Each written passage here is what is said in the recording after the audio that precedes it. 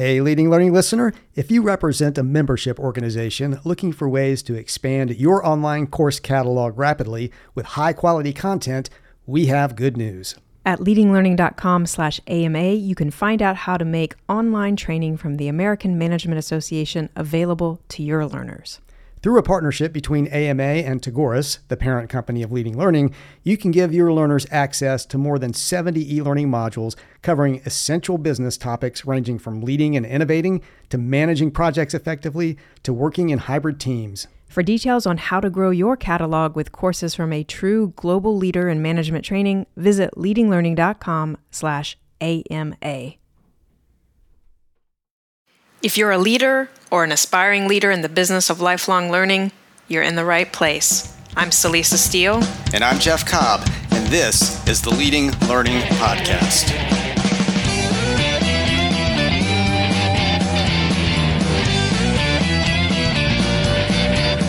Welcome to episode 210 of the Leading Learning Podcast, where we talk with Ed Morrison, who directs the Agile Strategy Lab at Purdue University.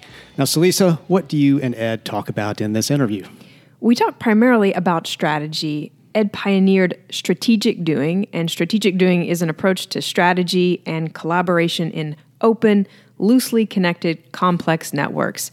He and some colleagues recently put out a book earlier this year titled Strategic Doing: 10 Skills for Agile Leadership. And that book collects and organizes what they've learned over many years of strategic doing with a variety of groups in a variety of situations. And strategic doing gets at some of the issues and problems of strategic planning, which was dominant when Ed first began work on this new approach. So despite being affiliated with Purdue, Ed's not an academic. He's a practitioner who's had a lot of hands-on experience with the kinds of strategy work and collaboration described in the book Strategic Doing. And it is a book that I recommend. That the 10 skills that Ed and the other authors delve into aren't particularly surprising, but they come at the skills from a very practical, hands-on point of view. Well, all of that definitely sounds great. As hands-on and practical are adjectives that we aspire to here on the Leading Learning Podcast. Now, what reflection questions do you have to accompany this episode? And I'll remind listeners that the reflection questions can be found in the show notes that are going to be available at leadinglearning.com/episode 210. First, listen to Ed's thoughts on appreciative framing questions. How might you reframe the questions you consider in your organization to focus more on opportunities and hypotheses than on problems? What verbal jujitsu do you need to do? And then second, pay attention to Ed's explanation of the big easy. Are there decisions you need to make, decisions that involve a big group of stakeholders, where you might use the big easy tool to arrive at a path forward? All right, those are good, practical, tactical questions to consider as we listen to this conversation with Ed Morrison.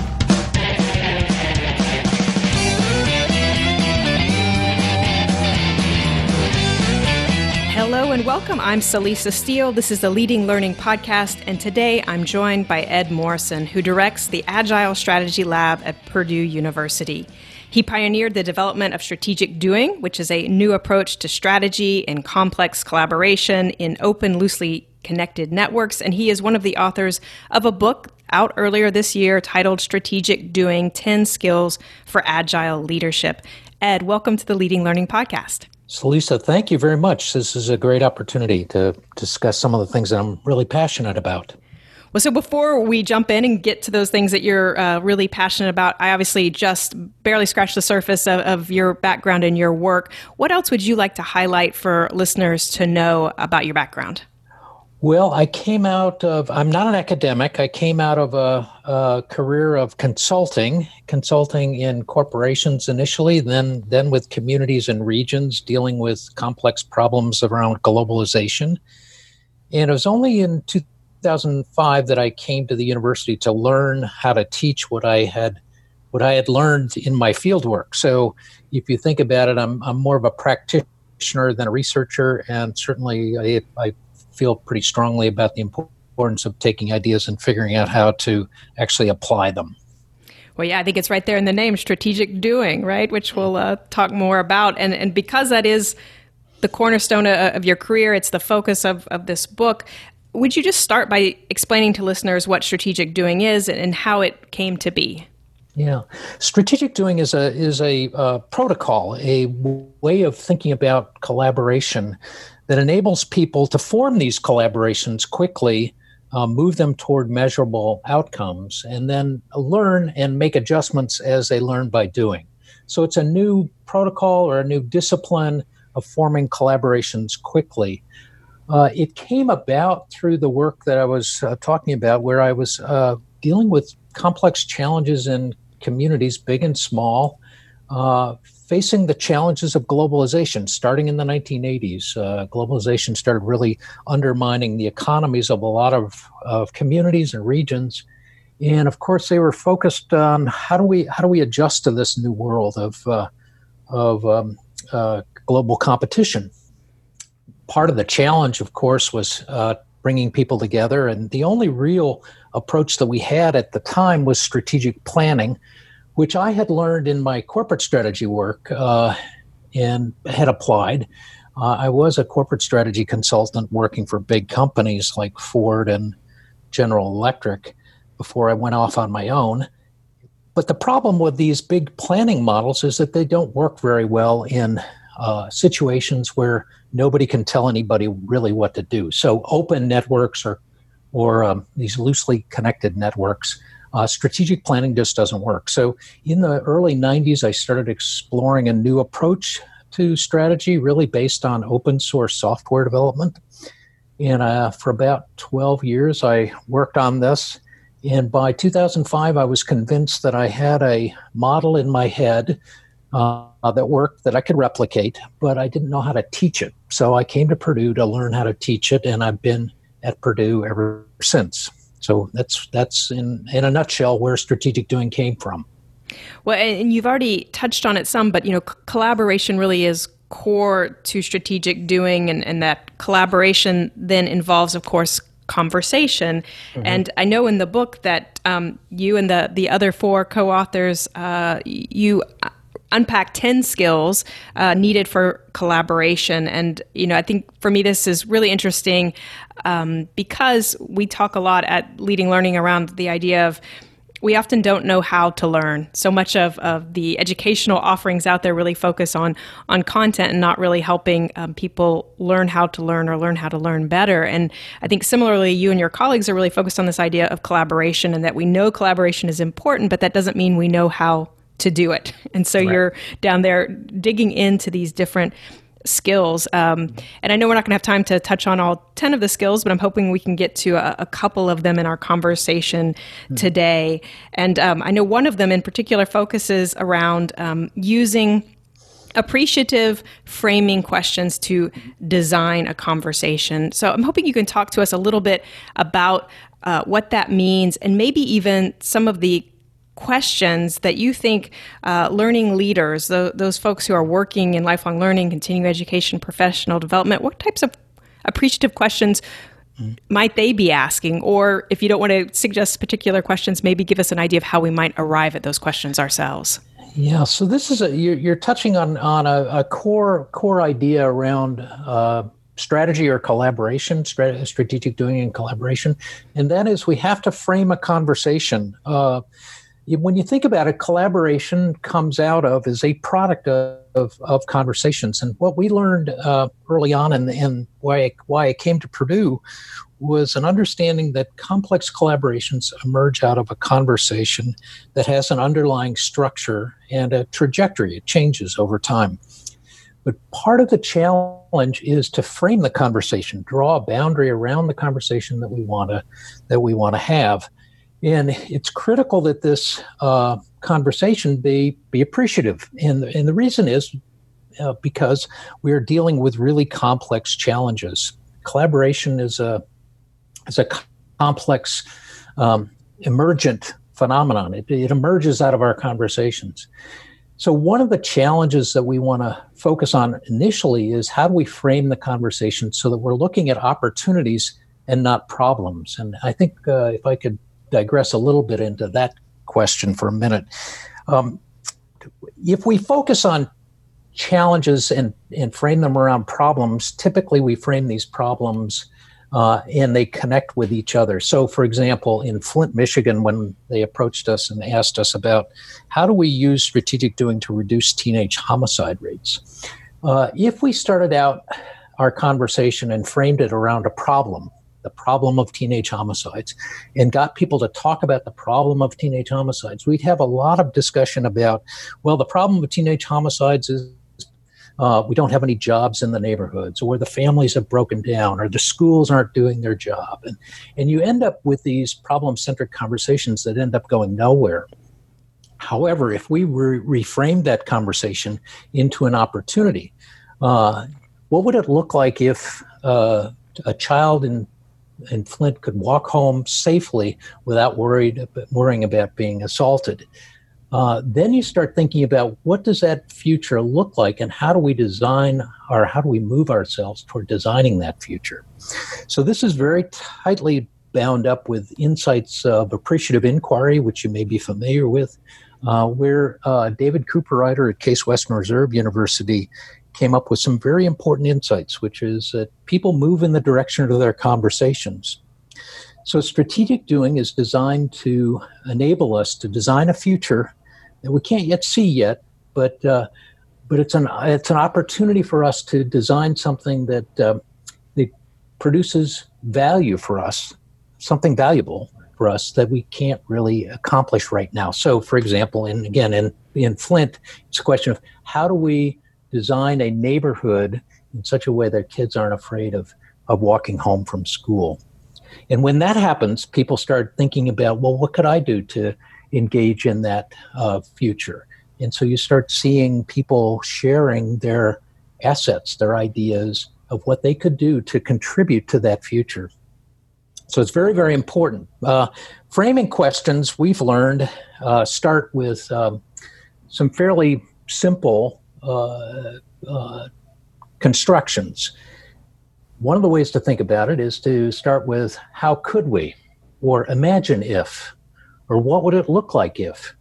So in a recent class, we had a professor from a engineering school, and he said just learning this one skill of an appreciative question changed the way in which he interacted with his colleagues on the faculty.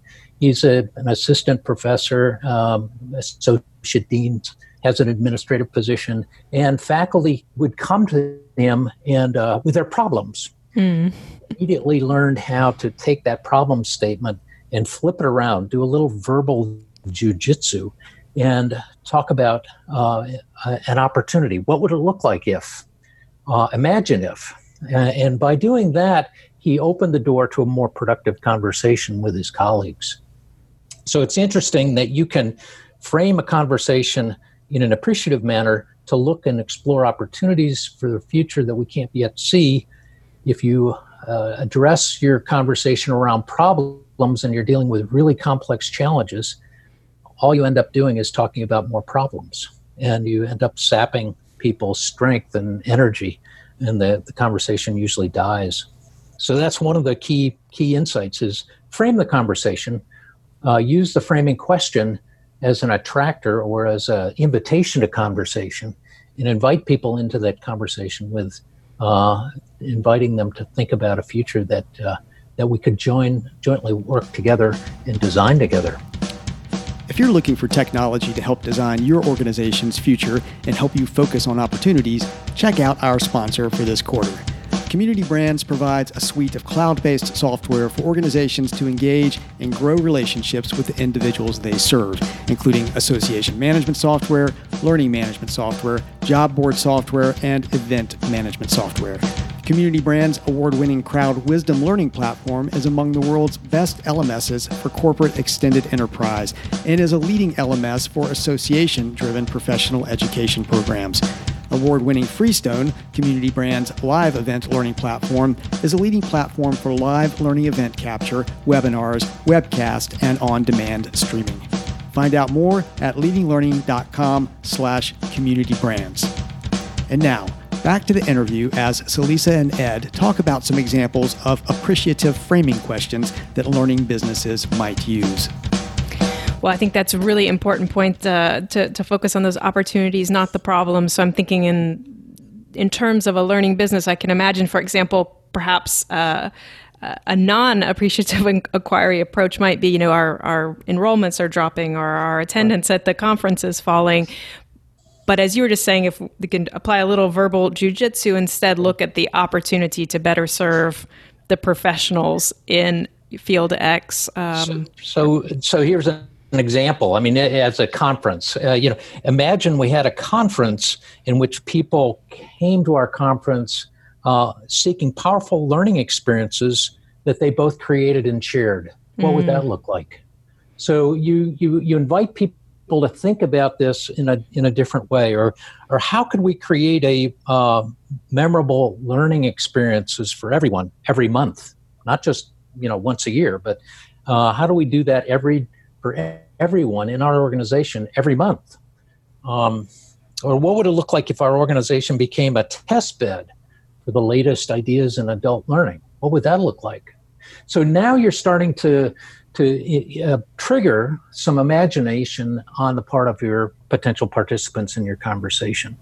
And you're inviting them, as I said, to design a future that you can't really see yet, but you think it's out there, potentially out there. It's a hypothesis. It embeds a hypothesis about a future that you could do together, you could work on together.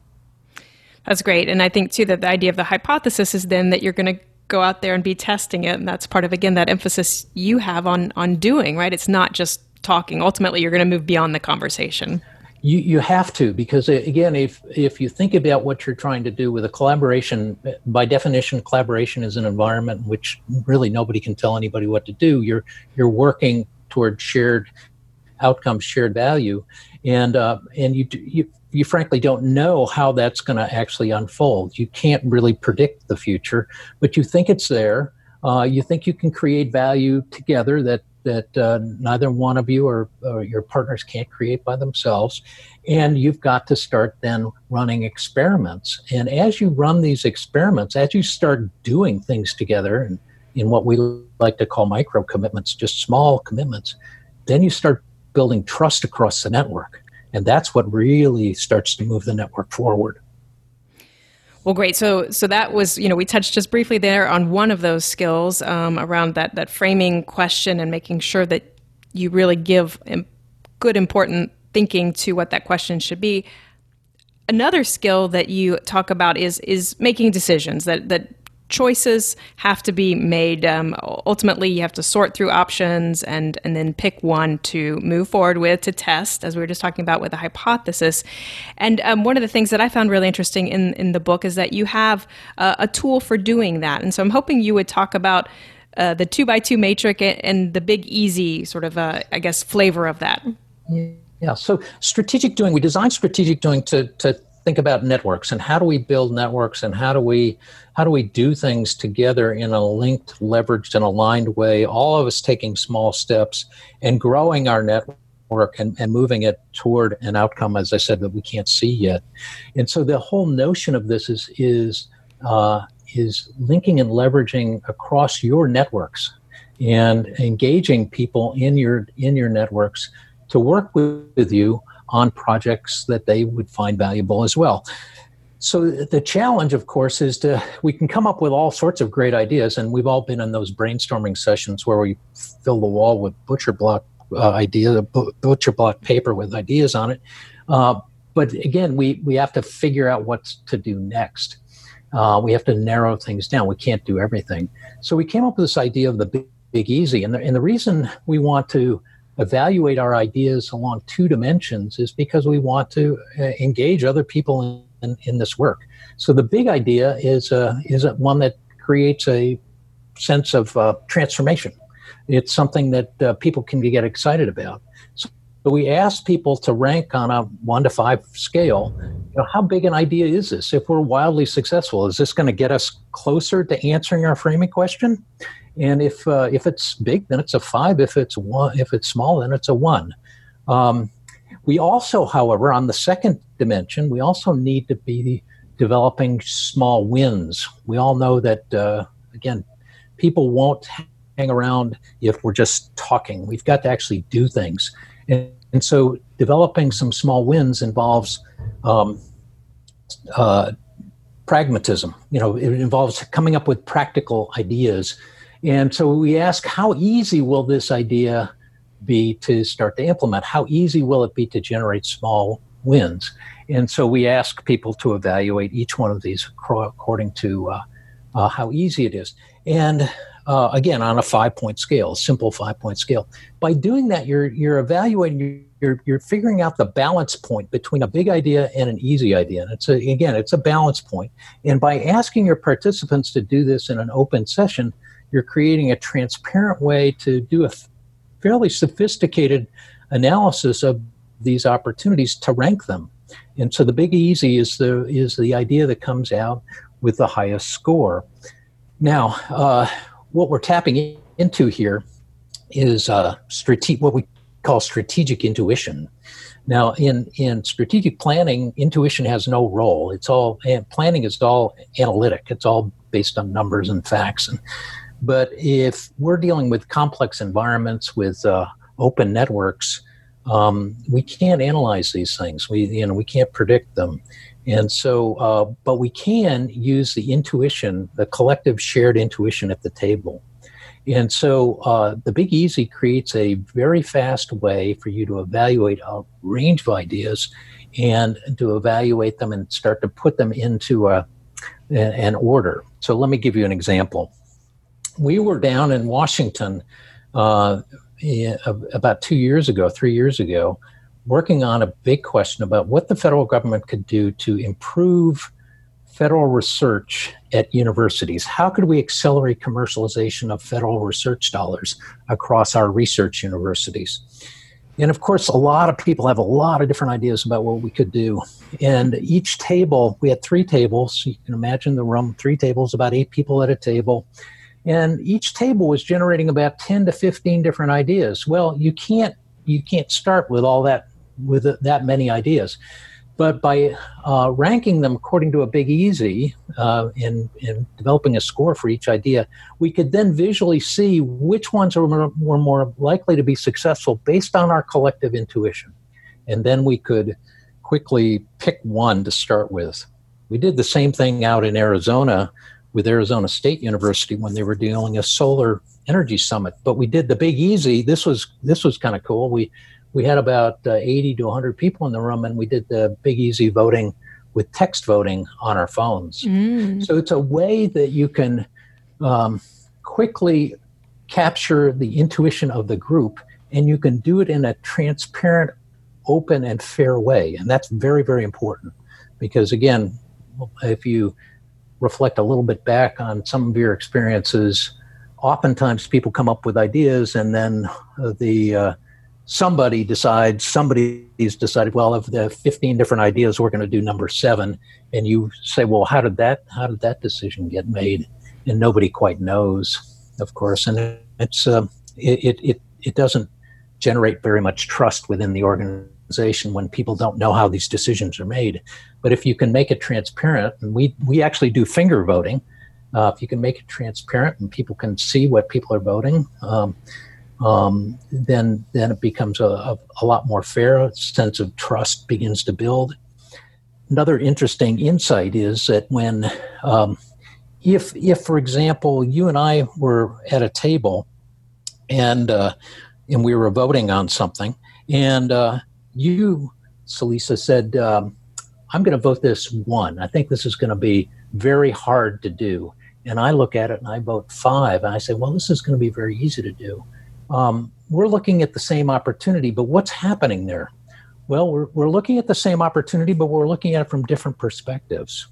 And so if we drive our conversation a little bit deeper and think a little bit more about why is it that you voted at a 1 and why is it that I voted at a 5, then you can see that there's a deeper conversation to be had. Can be pretty short, can be only 30 seconds or a minute. But you start to recognize that we're all looking at the world through our own straw. So we're all looking at the same thing, but we're seeing different things. And when we listen to one another, again, we're building trust and building awareness and learning about the different points of view across the table. I think that's an excellent point. So the this can be a tool not only for decision making, but as you were just pointing out, for further conversation and to help build that deeper alignment among the team members who are part of the collaboration.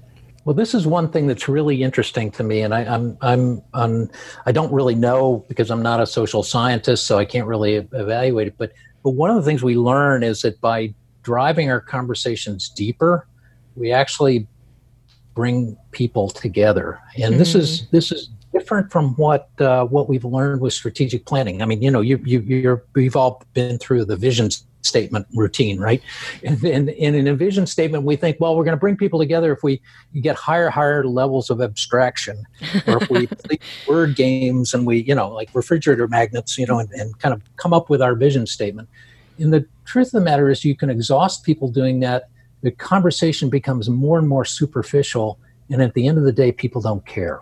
And but if you learn to drive your conversations to a deeper level and to listen to one another respectfully, then you're building trust, and you're learning about the fact that your view of the world is only one view of the world, and that we're designing a future that actually involves a whole lot of different dimensions and a lot of complexity, and it's actually quite inspiring when you start to think, oh, we could actually put these 3 or 4 or 5 ideas together and make it work.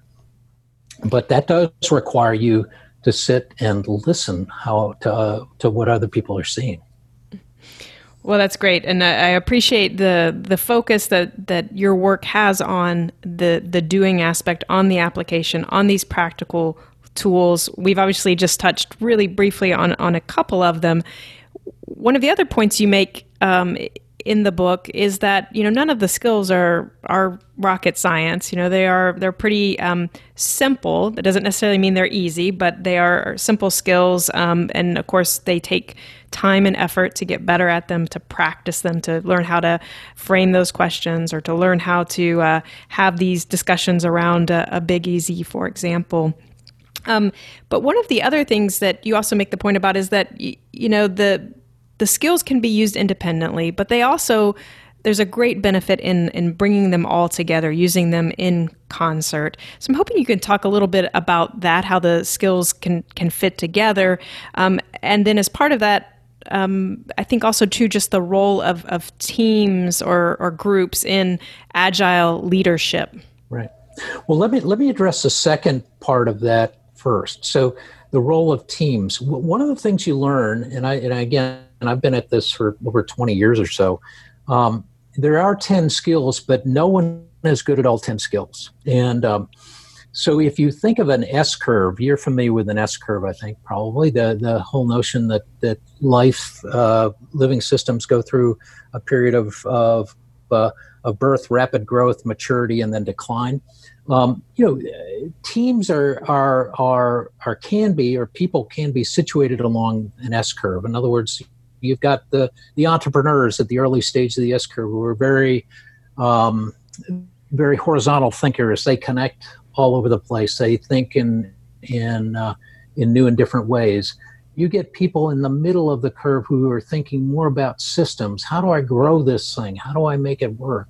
And you have people at the top of the S-curve who are really focused on efficiency, or focused on the idea that we've really got to get down to brass tacks here, folks. We've got to figure out who's going to do what by when. Well, this is all part of the notion of cognitive diversity, and our 10 skills actually map pretty closely to an S-curve. And so one of the things we have learned is that when we're facing these really complex challenges, a transformation of any sort is complex. We're dealing with hidden networks we can't see. We're trying to align assets within those networks, find out what they are, link and leverage them, move them in a new direction. This is all very complex work that you need a cognitively diverse team. You need people that are good at all of these different skills. So in the 10 skills, I'm particularly good at the first 1, 2, 3, 4, 5, 6. I'm not really good at 7, 8, 9, 10. 10 is about nudging. As I tell my colleagues, I'm a great nudgee. I'm not a great nudger.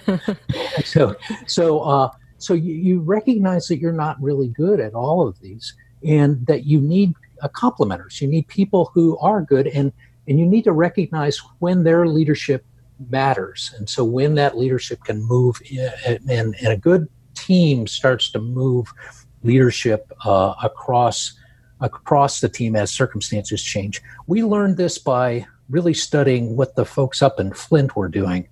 And the core team up in Flint that really took on these challenges, but way before the water crisis, they were working, as I said, on teenage homicides. And the core team there was just an amazing group of people. And you watched leadership move from one to the next as they leveraged off of each other's strengths. Now, the 10 rules, let me give you a little background on how we came to the 10 rules. Remember back in the 90s, I was trying to figure out how do we develop a strategy process for open networks, because our whole way of doing this, strategic planning, doesn't work. And so I started with the idea of, okay, well, what is a strategy? Now, I'm a lawyer by training, so definitions matter a lot to me. So when I was looking for a definition of strategy, I came across one that really makes a lot of sense. And this is Kathleen Eisenhardt out of Stanford, working in really complex environments, studying how teams and companies operate in these really dynamic environments. And her point was that strategy answers two questions: where are we going and how will we get there? And so by definition, we have to have an answer to those two questions. The next design challenge I faced was, okay, how do we design a conversation that answers those two questions? And we came up with 4 questions. The first question was, what could we do? What could we do to address the strategic challenge, the framing question that we were talking about? And then of all the things we could do, what should we do? Which is the question of the big easy, identifying the big easy. Then the third question is, what will we do? What will we do? And the fourth question is one we call, what's our 30-30, which is, when are we getting back together again in roughly 30 days to figure out what we learned and what we're going to do for the next 30 days. So the first 2 questions of that 4-question series give us an outcome, and the second 2 questions give us a pathway. So we can structure a conversation around 4 questions and come up with a strategic action plan. Now, one level down, deeper, behind those 4 questions are the 10 skills. And so the 10 skills enable you to design and manage that entire question, that entire process of building a strategic action plan or a collaboration going forward. So the 10 skills is really where the practice meets the research. And if you really want to learn strategic doing beyond what you can read in the book, you'll probably want to learn, why does this work? Why do these 10 skills work? And that's really where the practice meets the research. So when we decided to write a book, we actually decided not to start out historically with how this all evolved. But we said, what really matters is people needing to be aware of these 10 skills. And so we wrote the book around the 10 skills. And so the 10 skills, as I said, are simple in the sense that they are common sense. I don't think you read anything in that book that you said, "Whoa, geez, I don't quite understand that." But they require practice. They require practice to master these skills, just like any discipline, just like playing tennis or playing the piano or learning to swim. You have to practice them to master them. And that's what's so critical. So the 10 skills enables us to teach this discipline. And when I say I came to Purdue to learn how to teach this, it's when we came across and designed the 10 skills that I realized that we had a discipline that we could teach people. And about 5 years ago, 4.5 years ago, an incident happened in a week that I realized, oh my gosh, I think we have it. And that was, I was talking to a community organizer in Flint, and I was talking to a weapons architect at a big defense contractor in New Jersey, and we were talking about the same conversations, the same questions, and I realized both of these people are dealing with really complex challenges. One of them is dealing on a neighborhood level. One of them is dealing with, putting repair systems on big destroyers. Also a very complex problem. And they're structuring their conversation in the same way. And I realized that if we can teach these skills to people so that they can actually practice them themselves, and then we can teach these skills so that people can actually use them. It wasn't until then that I didn't think and then the idea of writing up. Now we wrote the book, because now we realized, okay, we now can teach these skills, and we can make this an open source discipline. We can share these skills across our universities, and so that's really what we're doing right now. So. Well, great. Well, that's wonderful. Thank you for sharing all of that. And I really do think that the framework that you have out there with these 10 skills underpinning it make a tremendous amount of sense, like you're saying, across all types of different situations. And I do love just the focus on application and on meaningful, useful tools. Yeah, so if people read the book, what we recommend you do is just, when you get really good at this, you end up applying these skills not in a big process, which you can as a process, but you can also just pull them out. And as my friend Philip did, he just pulled out the appreciative question, and when people came at him in the hallway with a problem, right, he just flipped it around into an opportunity and had a different conversation. And so that's a great example of how you can use these skills one by one. Yes, absolutely. So we're going to switch gears just a little bit for this next to last question. This is a question that we like to ask of all guests who come on the Leading Learning podcast. And it's a question that focuses on your own personal lifelong learning. And the question is, what is one of the most powerful learning experiences that you've been involved in as an adult since finishing your formal education? Yeah, so I've been studying this challenge of how do humans collaborate. I've been fascinated by this. How do we do complex work together when nobody can tell anybody what to do? I've been thinking about this and working on it for since 1993. It's when I started, really. And I tell you, the most powerful learning experience happened when we had our first practitioner conference, which was 4 years ago, and we had strategic doing practitioners come to the University of North Alabama, which has been kind of one of our hot spots for developing strategic doing. And I spent 2 days in this conference, and I walked away with about 3 or 4 really cool ideas. And I was just amazed that here it was. I'd been thinking about this for 25 years, and I never thought of those things. And I thought, wow, isn't that cool?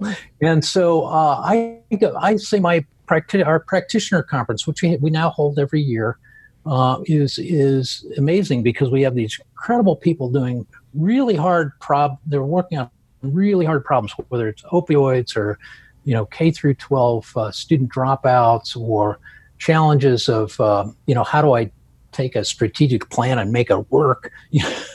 All these kinds of really complex challenges, and they share what they are learning. And I'm just, as I said, I walk away amazed. We have one fellow, Andre Leduc, who's head of emergency services at the University of Oregon, and he's been using strategic doing to teach people how to deal with emergencies on campus. And I said, well, why are you using strategic doing? Why are you doing that? And he said, well, this is the way we think. And we need everybody in an emergency. We need everybody to think this way. We need to strategically do stuff. And we can't sit around, pointing fingers, getting into arguments. We actually have to just try stuff. And so building that discipline in groups is critical for dealing with emergencies. And so we've actually also had FEMA come to our workshops, and so part of the exciting aspect of this is that this is like a prayer practice or a meditation practice, or I'm sure an artist. I'm not a pianist or a musician at all, but I'm sure that someone like Yo-Yo Ma, who I was fortunate to meet, sees in their work in the discipline deeper and deeper levels, and that's what I see in this. And I'm just amazed by it. It's quite inspiring, and it keeps me going. Well, wonderful. Thank you for sharing that. I think I also hear in that example just a shout out to the benefit of peer learning, right? That you're there hearing from others who are applying this, and there's a huge benefit in that social learning aspect. Yeah, and that's exactly right. And it's all learning from your peers. I mean, it's really and you just you see that they're looking at the world slightly differently than you are, or differently than you are, but you have a common language about these complex challenges. You have a common framework about how collaborations can be designed and guided, and so you're working not on the rigmarole of strategy. I mean, we don't talk anything about strategy. We talk about these really complex challenges of what are we learning when we apply this to, for example, opioids. How can we build healthy networks in these rural communities? How's that going to work? And where are the leverage points? And what are we learning by doing that? And so these are the kinds of questions and insights that we get at that conference. And so it's just a wonderful experience. Well, great. Thank you for sharing that. And so final question is, if listeners want to know more about strategic doing and your work or connect with you, where do you recommend they go? Yeah, so we have a strategicdoing.net website. That's the website of an institute. We have a Strategic Doing Institute, and then the universities that are teaching strategic doing are all affiliates of this nonprofit. So the strategicdoing.net website is a good place to not only learn more about strategic doing, but also start to connect with other people who are doing this work. Oh, great.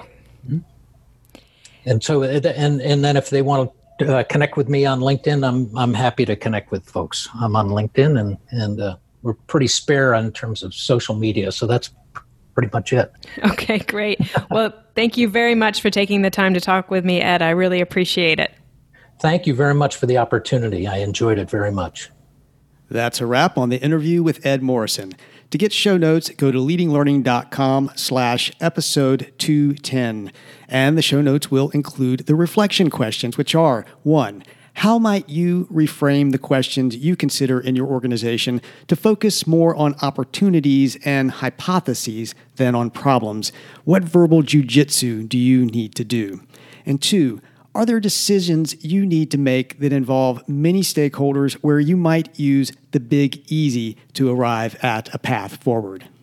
When you check out the show notes, you'll see various options for subscribing to the podcast. And if you're getting value out of what you hear, Jeff and I would be truly grateful if you would subscribe, as it helps us to get some data on the impact of what we're doing. And we'd be grateful if you'd take just a minute to give us a rating on Apple Podcasts. Go to leadinglearning.com/Apple, and that'll put you in the right place. Celisa and I personally appreciate your rating and review, and reviews and ratings help the podcast show up when people search for content on leading a learning business. We'd also be grateful if you would check out our sponsor for this quarter. Visit Community Brands at leadinglearning.com/community brands. And finally, consider following us and sharing the good word about Leading Learning. You can find us on Twitter by going to leadinglearning.com/Twitter, on Facebook at leadinglearning.com/Facebook, and on LinkedIn at, you guessed it, leadinglearning.com/LinkedIn. We also encourage you to use the hashtag Leading Learning on each of those channels. However you do it, please follow us and please help spread the word about Leading Learning. Thanks again, and see you next time on the Leading Learning Podcast.